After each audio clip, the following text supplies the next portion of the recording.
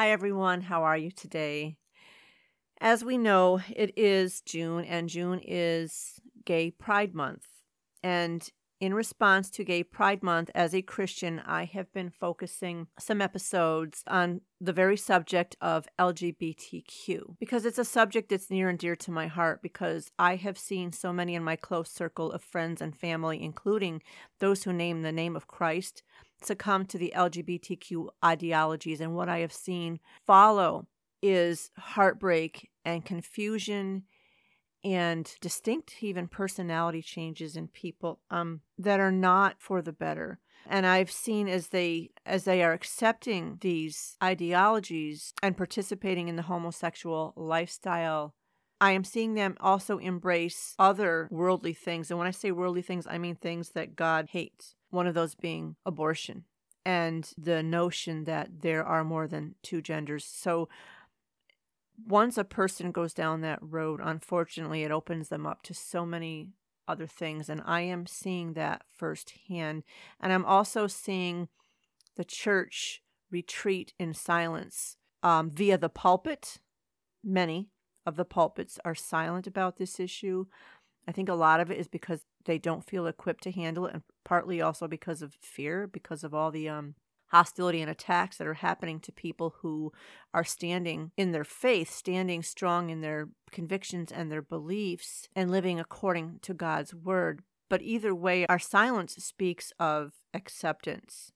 And that is one thing we definitely don't want to convey as people who say that they believe in God, that they believe in God's word as holy and infallible. I have two episodes. This is a part 1 and part 2 here.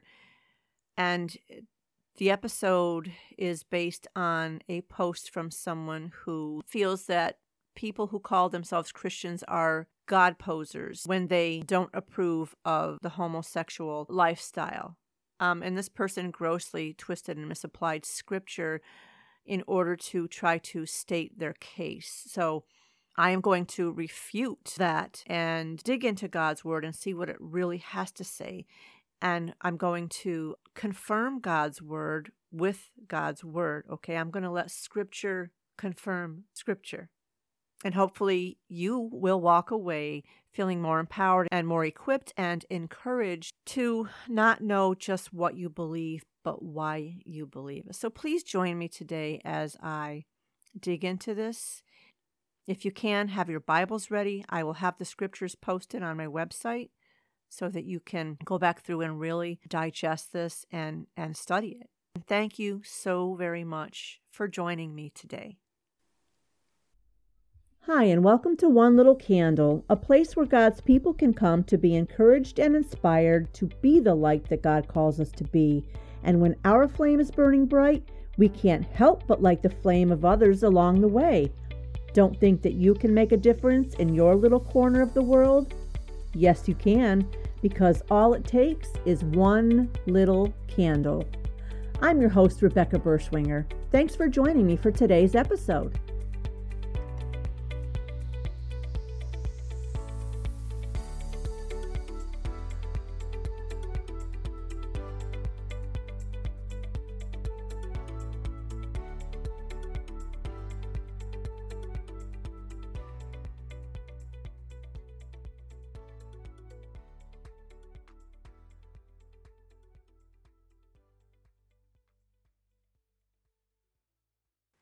Hello today and welcome back to One Little Candle. Thanks for joining me. Everything around us seems to be focused on the LGBTQ lifestyle during the month of June, and actually it's getting to be pretty much even outside of the month of June. So I figure if the world wants to be talking about it, then the Christian should be talking about it too, right?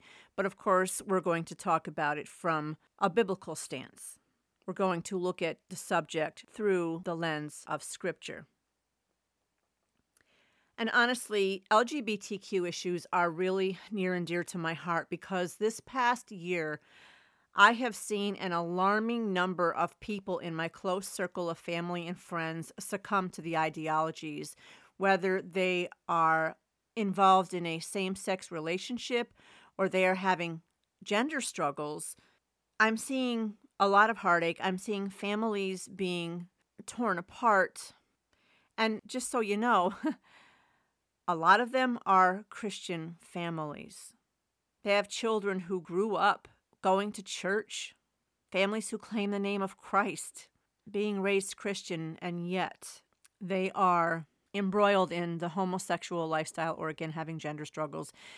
Honestly, I'm also seeing some very disturbing personality changes in these young people that have succumbed to these ideologies.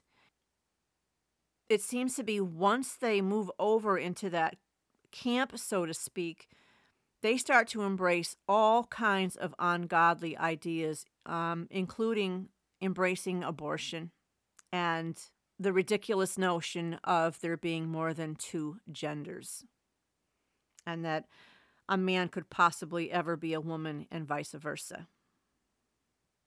And I'm seeing them shut themselves off from people that they know would not agree with them, and not even it's not even like people are having conversations with them about it. They just know, and so they're shutting themselves off and unfortunately just gravitating to only those who hold their beliefs.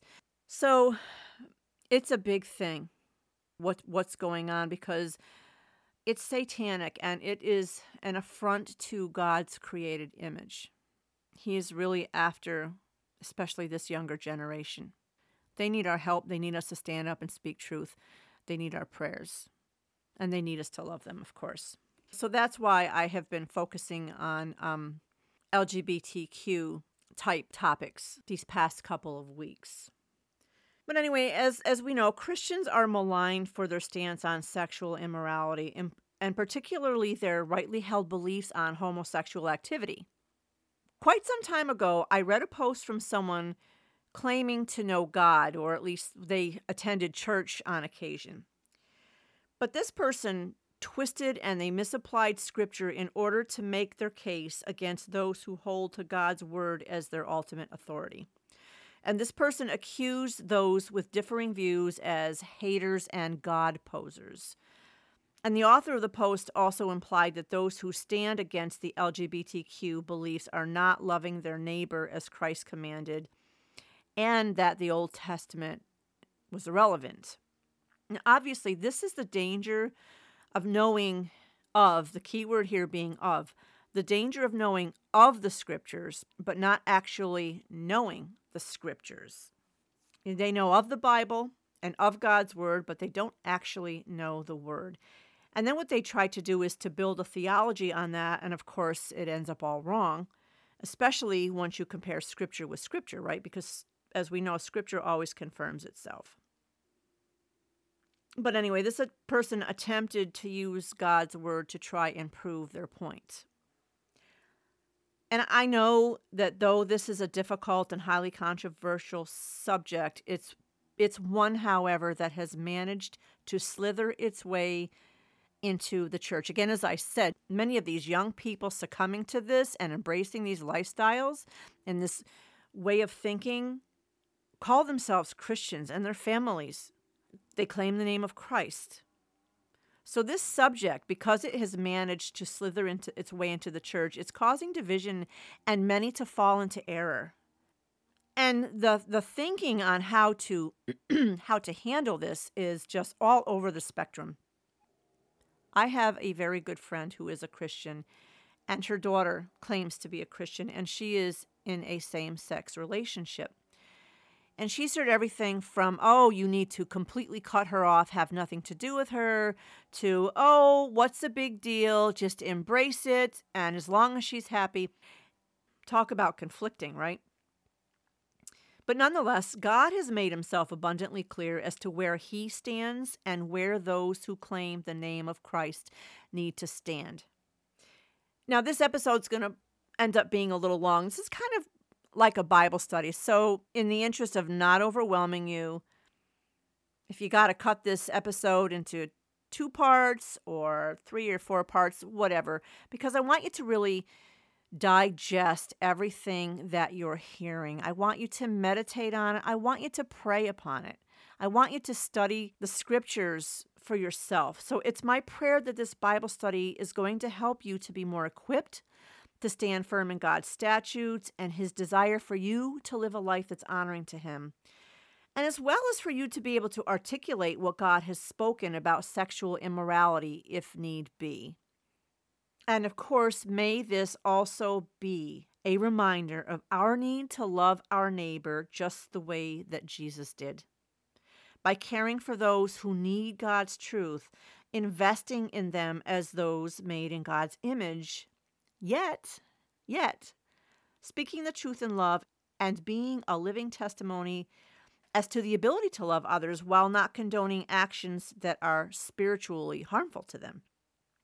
Jude 1, verses 22 and 23 says, "And have mercy on those who doubt. Save others by snatching them out of the fire. To others show mercy with fear, hating even the garment stained by the flesh." So let's dig into Scripture and see what the true God of the Bible has to say about homosexuality. Got your Bible ready? Let's do some exploring. Okay, so I'm going to break it down into some little sections here, and we're going to, of course, kind of apologetic style, lay the foundation here with everything from what the Bible says sin is, what it says about the practice of homosexuality. We're going to talk about love, God's love versus the world's definition of love. We're going to talk unconditional love and loving thy neighbor as thyself, Old Testament versus New Testament. Basically, I'm going to address all the things that this person in their post tried to use in order to back up their beliefs, their accusations against those who have differing views. So what does the Bible say about the practice of homosexuality? Now, obviously, this is not about what I think or how I feel or my experiences. This is about what the Bible says and whether or not it's our ultimate authority. Because for me, it's most definitely the ultimate authority. And before I start quoting scripture on the sin of homosexual activity, let me make one thing clear, because I think we all need to remember this. God forbids all sexual activity outside of marriage, right? It should only be between a husband and a wife, which is one man, one woman.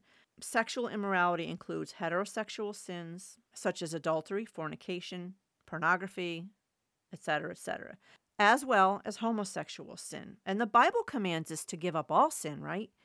But for the purpose of addressing the accusations of Christians who speak God's truths about homosexuality being haters and God posers, we are going to focus on the sin of homosexuality because it's from that standpoint which you are going to be attacked and maligned in your faith.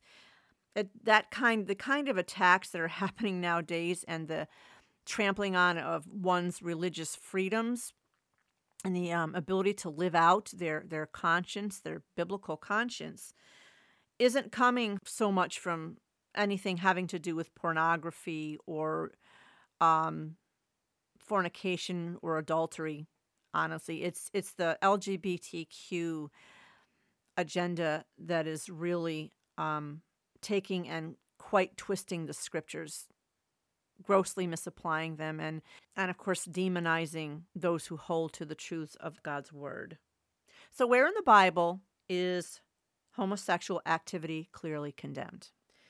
Leviticus chapter 18, verses 6 through 30 teaches the law of morality, okay? And many sexual sins are listed here.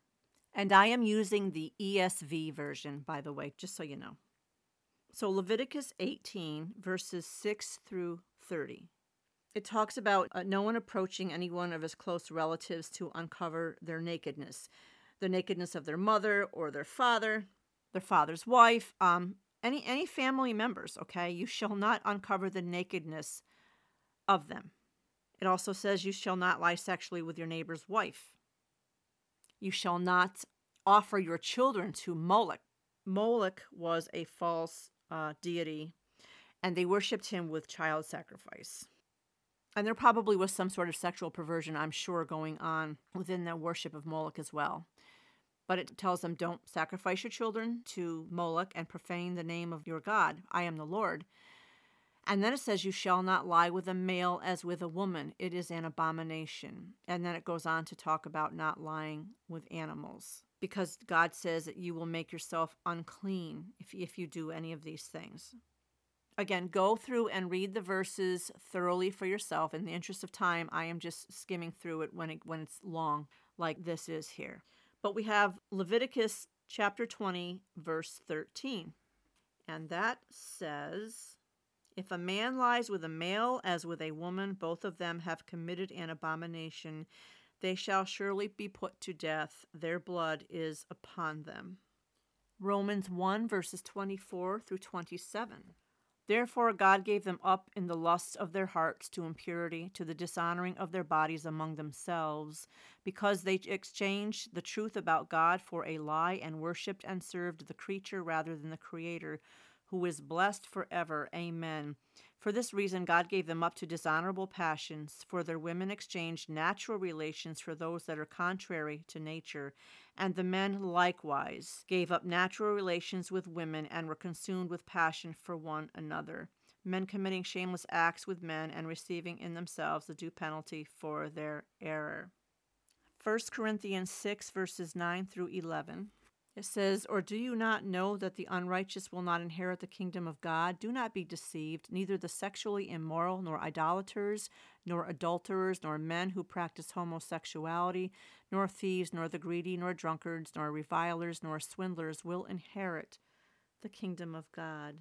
And something important here, Paul reminded them as he talked to the Corinthian church, and such were some of you, but you were washed, you were sanctified, you were justified in the name of the Lord Jesus Christ and by the Spirit of our God. In doing this study, let us not forget where we came from, right? And what Jesus did for us. And 1 Timothy chapter 1, verses 8 through 11. Now we know that the law is good if one uses it lawfully, understanding this, that the law is not laid down for the just, but for the lawless and disobedient, for the ungodly and sinners, for the unholy and profane, for those who strike their fathers and mothers, for murderers, the sexually immoral, men who practice homosexuality, enslavers, liars, perjurers, and whatever else is contrary to sound doctrine, in accordance with the gospel of the glory of the blessed God with which I have been entrusted. So the Old and New Testaments are perfectly clear. And there's another podcast episode coming up about this, but people will try to twist that and say, well, they're talking about rapists and things like that. You know, this doesn't apply to a monogamous loving relationship. That's simply not true. It applies to any of that activity, period. The Bible consistently forbids homosexual activity as well as every form of sexual activity outside of marriage between a man and a woman, and anything that we do that God forbids is sin, right? It's sin. So just some food for thought. What does God call to our attention at the beginning and end of Leviticus 18? And why might he stress that? I want you to, when you have the time, if you're in your car or something, you can't do this, but look at Leviticus 18, pay attention to the beginning and the end, and what God is stressing. And in Romans chapter 1, verses 24 through 27, what do you think the phrase God gave them over means? Think about that too, right? God gave them over. When God gives us over, he's done with us. That's it. We blew it. He says, have it your way. I'm out of here. And he lets you do all the things that your evil, wicked heart desires. No restraint. No holding back. Go ahead. That's not where we ever want to find ourselves. We need to not push it with God, right? God has his limits. And again, the wrongdoers spoken of in 1 Corinthians chapter 6, verses 9 through 11 in the Christian, the wrongdoers haven't repented. They're not under the blood of Christ. They haven't accepted Jesus Christ as their Lord and Savior. The Christian, they're forgiven because they've repented. They've turned to Christ. But again, we need to remember what we were before then. We were those very things in one way, shape, or form. So, as I had said, any form of sexual activity outside of marriage between one man and one woman, the Bible clearly says is a sin. It's breaking God's law, his commands. Why don't we take a look at what sin is? What is sin exactly? Well, the biblical definition of sin is this: any lack of conformity to the moral character of God or the law of God. Romans 14:23 says, whatever is not of faith is sin. So when we do something that goes against faith or trust in God, that's sin, right? When we know something pleases God, but we fail to do it, that's a sin as well. We have what they call sin of commission and sin of omission, right? 1 John 3:4, sin is the transgression of the law. When we sin, when we do what God prohibits, when we fail to do what God commands, that is sin. And again, sin is any violation of God's moral character or his law, his decrees. It's also rebellion against God. Sin is rebellion against God. Why? Because it tramples God's character. It mocks God. Mankind, right? By our very nature, we're sinners. We're born into it. And we miss the mark of God's standards every day. Romans 3:23, for all have sinned and fall short of the glory of God. We are all born sinners, believers as well as unbelievers. And in that, we are all alike, okay? But we do differ when it comes to sin because the believer is one who walks in fellowship with Jesus Christ. If you're a believer, your sins are forgiven. You've repented of your sinful life and your desires, and you've trusted in the atoning work of Jesus Christ, the Son of God on the cross, right? And you surrendered your life to him as your Lord and Savior. He is your Lord and Savior. And a believer's life will reflect growth. It's going to reflect growth towards holiness, and it's going to be noticeably different from that of an unbeliever. We should be noticeably different from that of the world. If we're blending with the world, we better take a close look at our faith again, because we may not be in Christ like we think we are. Because the believer delights in and strives to be obedient to God's commands. 1 John chapter 2, verse 3 says, and by this we know that we have come to know him, if we keep his commandments. And it also says in verse 4, whoever says, I know him, but does not keep his commandments is a liar, and the truth is not in him. We have 2 John chapter 1, verse 6, which says, and this is love, that we walk according to his commandments. This is the commandment, just as you have heard from the beginning, so that you should walk in it. And then I got these out of order. John chapter 14, verses 15 and 21. The Gospel of John. Okay, verse 15 in John chapter 14. If you love me, Jesus said, you will keep my commandments. And then verse 21 says, whoever has my commandments and keeps them, it is he who loves me. And he who loves me will be loved by my Father, and I will love him and manifest myself to him. You see, believers, we sin. We miss the mark from time to time. But we're not ruled by our sin. But the unbeliever continually sins, and when they sin, they have no remorse or regret for those sins. For them, sinning is just a way of life, right? There's been no change made from their original state. They live their life according to the rule of flesh, which, take a look around you, whatever feels good to them. Feelings, feelings, feelings, feelings. Nothing more than feelings. There's a song about that. That's how they live, and that's why we're such a mess now. The unbeliever may acknowledge the existence of God, okay? But they really don't have any interest in keeping his commands. They may even mock his commands, seeking ways to find fault with those commands and find fault with those who seek to live by them. Again, look at where we are, right? Their way of life for the unbeliever reveals they just don't know Jesus on a personal level. 1 John chapter 2, verse 4. And I had read that one too. That was coming off of the verse that said, whoever says, I know him, but does not keep his commandments is a liar, and the truth is not in him. So the Bible says that the unbeliever has neither seen him nor knows him.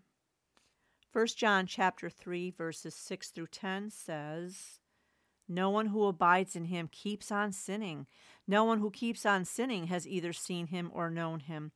Little children, let no one deceive you. Whoever practices righteousness is righteous, as he is righteous.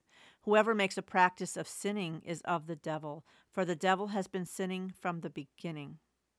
The reason the Son of God appeared was to destroy the works of the devil. No one born of God makes a practice of sinning, for God's seed abides in him, and he cannot keep on sinning because he has been born of God. And by the way, that is one of the wonderful scriptures that points to salvation assurance. You will not lose your salvation when you're truly in Christ. You're sealed by the Holy Spirit for the day of redemption. If God's seed abides in him, he cannot keep on sinning because he's been born of God. Because you've been born again, right? New birth, new life. When you're born again, that's it. You don't go back to being born the old way, okay? That part of you is dead and gone. Doesn't mean you're perfect because haven't reached our sanctification yet, but the old you is gone. We have Hebrews chapter 10, verses 26 and 27. Again, so sorry, out of order in my notes here. I don't know what I was thinking. Keeping you on your toes. For if we go on sinning deliberately after receiving the knowledge of the truth, there no longer remains a sacrifice for sins, but a fearful expectation of judgment and a fury of fire that will consume the adversaries. Oof. This passage, actually, it deals with the sin of apostasy, which is an intentional falling away or a defection from the faith. Because an apostate is someone who they move toward Christ, they hear the word, they understand the gospel, they're getting it in their head. And they're on the verge of a saving belief. Because remember, there's a saving belief, right? But then for some reason, they rebel and they turn away. They may seem like they're into the Christian life and they're, doing this and doing that or whatever, but they never really truly achieved saving belief in their heart, and they turn away. And so this warning against apostasy, that's actually one of the most serious warnings in all of Scripture. It's pretty scary. And then finally, back to 1 John again, chapter 2, verses 3 through 6. And by this we know that we have come to know him if we keep his commandments. Whoever says, I know him, but does not keep his commandments is a liar, and the truth is not in him. But whoever keeps his word in him, truly the love of God is perfected.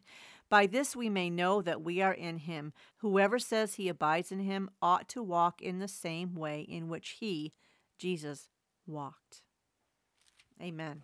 Do we do it perfectly? Nope. But there's grief for our sin, right? There's repentance and the desire to go to God and have him help us to please not do it anymore, to get it right. Okay, so we've covered what the Bible says about homosexuality. We have covered what it says about sin. So I'm hoping by now you've got a pretty good grasp on those things. Again, please meditate on these things. Let's talk about love. God's love versus the world's definition of love. Because, hey, we all want to be loved, right? And most of us, we want to love others in return. But the thing is, in order to love like God, we have to first know what God's definition of love is, or we have to know what God's love looks like. Because we can't give what we don't have, right? God loved the world enough to sacrifice his one and only Son for sinners. That's you and me. And the homosexual. He sacrificed his one and only Son for sinners so that whoever believes in him will be able to dwell with him in heaven for all eternity. And of course, we have John 3:16. For God so loved the world that he gave his one and only Son, that whoever believes in him should not perish but have everlasting life. And then it says he came not into the world to condemn it, but to save it. So God's love is good. It's perfect. It's sacrificial. But worldly love, well, that's pretty much the opposite. Worldly love is often selfish and self-serving, right? As long as a person's getting what they want from someone, all is good. I love you. You make me feel so good. You make me feel so happy. If they feel that someone's usually meeting their desires and needs, they're going to love them in return. But this worldly kind of love, it focuses on getting more than giving. And hence the reason for so many failed relationships, especially marriages, right? But God's love is sacrificial. Jesus, out of his love for us, gave his life for us on a torturous cross. While we were still sinners, he didn't say, hey, Rebecca, get your act together first and then come to me. Because he knew that's not going to happen. And yet sinners, we were sinners against him. Think about this for a minute. Have you ever thought about the fact that when Jesus went to that cross, he knew all the sins we were going to commit against him full well. But he still did it anyway. There is no greater love than that, right? It's so much that it makes any kind of love that we feel for one another down here, it might as well be hate. God's love is so much greater. Romans chapter 5, verses 7 and 8. Okay, you with me? Romans 5, 7 and 8. For one will scarcely die for a righteous person, though perhaps for a good person one would dare even to die. But God shows his love for us in that while we were still sinners, Christ died for us. Whew. Thank you, Jesus. God is so good when we're not. So we know the world's love is incredibly fickle. I think we've all been the recipient of a fickle love, and I think we've all also been the offender when it comes to fickle love. Often people are there for the good times in the relationships, but when the going gets rough, well, they just check out. I'm out of here. I can't take this anymore. Sorry, I don't love you anymore. I thought I did, but I guess I was mistaken. And the thing is, Jesus promises in Hebrews 13, verse 5, I will never leave you or forsake you. God's love is steadfast, it's sure, it's immovable. And little podcast, future episode plug on steadfast love. Let me tell you, I did a word study on it, and when I dug into it, I was blown away because I had some issues, okay? And those two words really broke the chains of bondage I didn't even know I was in, and set me free. And I have an episode about that coming in. Please join me for that one because I believe it's going to change you right from the very heart. But God's love is steadfast and sure. It's immovable. And the thing about God is that he loves us because of who he is, right? He doesn't love us because of what we do or don't do. It's hard to wrap one's brain around, but the saying is true. You can't do anything to make God love you more, and you can't do anything to make him love you less, right? He is love. 1 John 4, verses 8 and 16. Bible's getting a good workout today, I hope. 1 John 4, 8. Anyone who does not love does not know God, because God is love. And then verse 16, so we have come to know and to believe the love that God has for us. God is love, and whoever abides in love abides in God, and God abides in him. So God is love, okay? And as I said, it's not because of what we do or don't do. Now, this doesn't mean, though, that we don't have a responsibility to respond to his love, right? Because we do. But it does mean that God is always ready to embrace us in his loving arms when we turn to him in repentance and in faith. Again, a good God. But sadly, the unbelieving world has fabricated its own idea of love, and that idea is getting further and further and further away from the true love that's found only in God, right? Because the world's so-called tolerant love, okay, that tolerant love, which really isn't so tolerant as we know, but that so-called tolerant love takes delight in overlooking all sorts of sinful and destructive behavior. Have you noticed that? And it's all in the name of what it mistakenly believes to be love. The world's false love, it takes openly hostile aim at anyone, you or me, who dares to disagree with another's beliefs or lifestyle. And of course, it misuses the word hate in order to slap false, undeserved labels, again, on opposing beliefs, and mostly Christians, right? It attacks businesses and livelihoods, and all, again, in an overt attempt to just try and bully those who rightly choose to honor God's eternal, unchanging, holy, and righteous degrees. It just tries to bully them into submission to participate in their sin, mostly because it makes them feel better about themselves. That's what happens when you don't have truth in you. You try to force others through such bullying to okay what you're doing. But the Apostle Paul really painted a concise picture of true love, God's love. And it's, of course, known as the love chapter, right? 1 Corinthians chapter 13, verses 4 through 7, it says, love is patient and kind, right? It doesn't bully. It doesn't force someone into submission. It doesn't envy or boast, okay? What about Gay Pride Month? Pride, right? Pride in our homosexual orientation. We don't boast about being heterosexual. There's nothing to boast about. It's God's created order. So yes, love does not envy or boast. It's not arrogant or rude. Again, bullying, trying to force people into submission and hurling the most hateful labels they can think of to try to demonize the other person and justify what we're doing.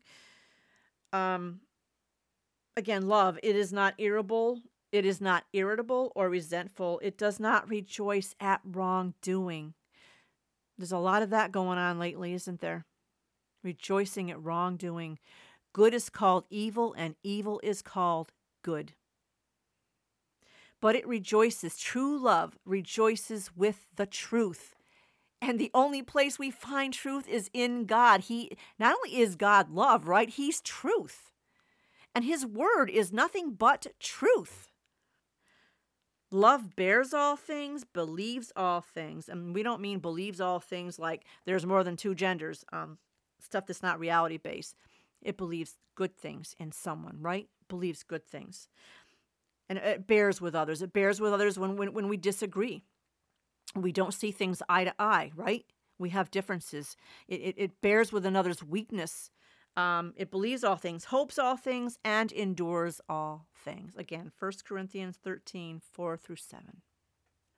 So one of the other Bible verses that this person had attempted to use to justify their condemnation of Christians speaking out against homosexuality was love thy neighbor. So I want to talk a little bit about unconditional love and loving thy neighbor as thyself. Love thy neighbor as thyself. You know, that's not a standalone commandment, because before the commandment to love others is the commandment that Jesus quoted, actually from the Old Testament. You shall love the Lord God with all your heart, with all your soul, and with all your mind. And that was from Deuteronomy chapter 6, verse 5. And now fast forward to the New Testament. Jesus said that this was the first and foremost commandment. All other commandments hinge on this one, loving the Lord God with all our heart, all our soul, and all our mind. Loving God and what he loves or hates is to love God. God hates sin. We are to hate sin. Again, mostly the sin in our own lives, okay? That first. But sin in ourselves, as well as the sin in others that we see is leading them down a very dangerous, deadly, painful road. Because as God's word says to us, he hates sin so much that the wages of sin is death. That's Romans chapter 6, verse 23. The wages of sin is death. So when we are commanded in Matthew 22, verse 39 to love thy neighbor as thyself, this most certainly includes those with whom we don't agree, including the homosexual. those within the homosexual community are, in fact, our neighbors. It's our fellow man, created in the image of God, just like you and I, right? The problem is this scripture gets so often grossly misapplied by those who mistakenly think that in order to perfectly and unconditionally love others, such as loving thy neighbor as thyself, as God commanded, that one must also have to accept, agree with, and embrace any and all behaviors of others, whether they're good or bad. For example, I love my spouse and my children unconditionally, but I don't always agree with them. I don't always agree with what they say or do. And if one of my children were living in opposition to God's laws and decrees, I would love them enough to speak the truth to them. Speak it in love. They may not like it. They may not agree with what I have to say or accept what I've shared with them. And they may in turn actually turn on me and alienate me because of it. But I share God's truth with them anyway. I do it anyway, at risk to relationship, at risk to myself. But it certainly in no way means that I hate them because I share an opposing belief with them. They're my children. They're a precious gift. Again, I can't say it enough, created in God's image just as I am, and I would give my life for them and my spouse. Let's take a look at what this so-called unconditional love would look like in a marriage. Say you have a wife who loves her husband, and she loves him in the unconditional way that the world is applying the word unconditional. So this woman who loves her husband would have to wholeheartedly approve of, embrace, and accept an adulterous, physically abusive husband, right? If she is to love him unconditionally, she needs to approve of what he does, no matter whether it's right or wrong, good or bad, or harmful to him and or her. You know, it doesn't matter what the husband says or does. She should go along with what she knows to be wrong if she loves him unconditionally. Think about it. What a sham of a marriage that would be, right? Because biblically, that is not God's definition of unconditional love or loving thy neighbor as thyself. Yes, of course, Jesus loved others. He loved, back in that day, the worst of the worst, right? The prostitutes, the tax collectors, the adulterous woman, sinners. He loved sinners, of which we are all. We're all sinners. But he never accepted or approved of their wrong behaviors. Jesus was open and honest and upfront about their sin. And he called for their repentance. He called for them to turn away from their sins, to turn to God, and live holy lives in obedience to his commandments. Let's just look at the Pharisees for a moment here. Did Jesus love or hate them? Because if God loves everyone unconditionally, well, then he must have loved the Pharisees as well, right?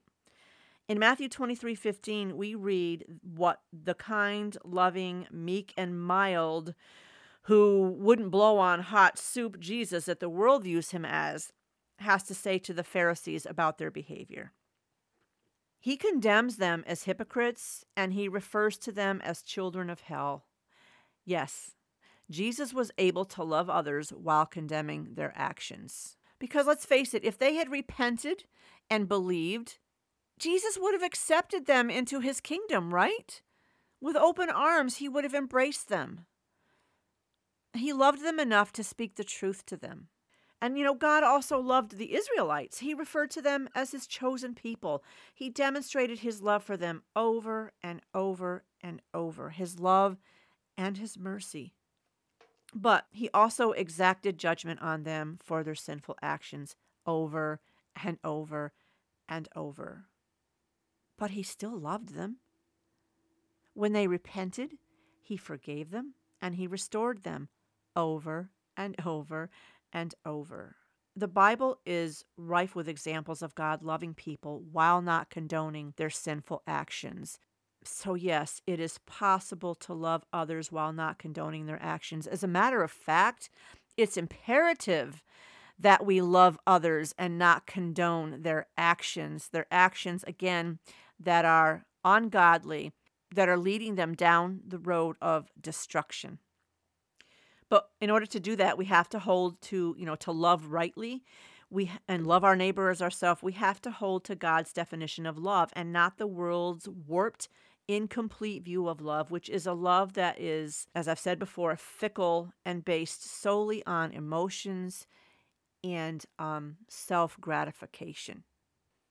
Okay, so I think this is a good place to leave off, and we'll continue with part 2, where we'll start off with Old Testament versus New Testament here, because the author of the post that this podcast is focused on attempted to basically throw away the importance of the Old Testament when it comes to anything involving God's moral laws, especially those in regard to homosexuality. So we're going to study that and some more very important issues that this person brought up in order to, again, equip you as a believer to be prepared mostly. This is mostly to prepare you to be able to defend the twisting and misapplication of the scriptures, because I am finding more and more believers out there that just don't know how, and they become frustrated.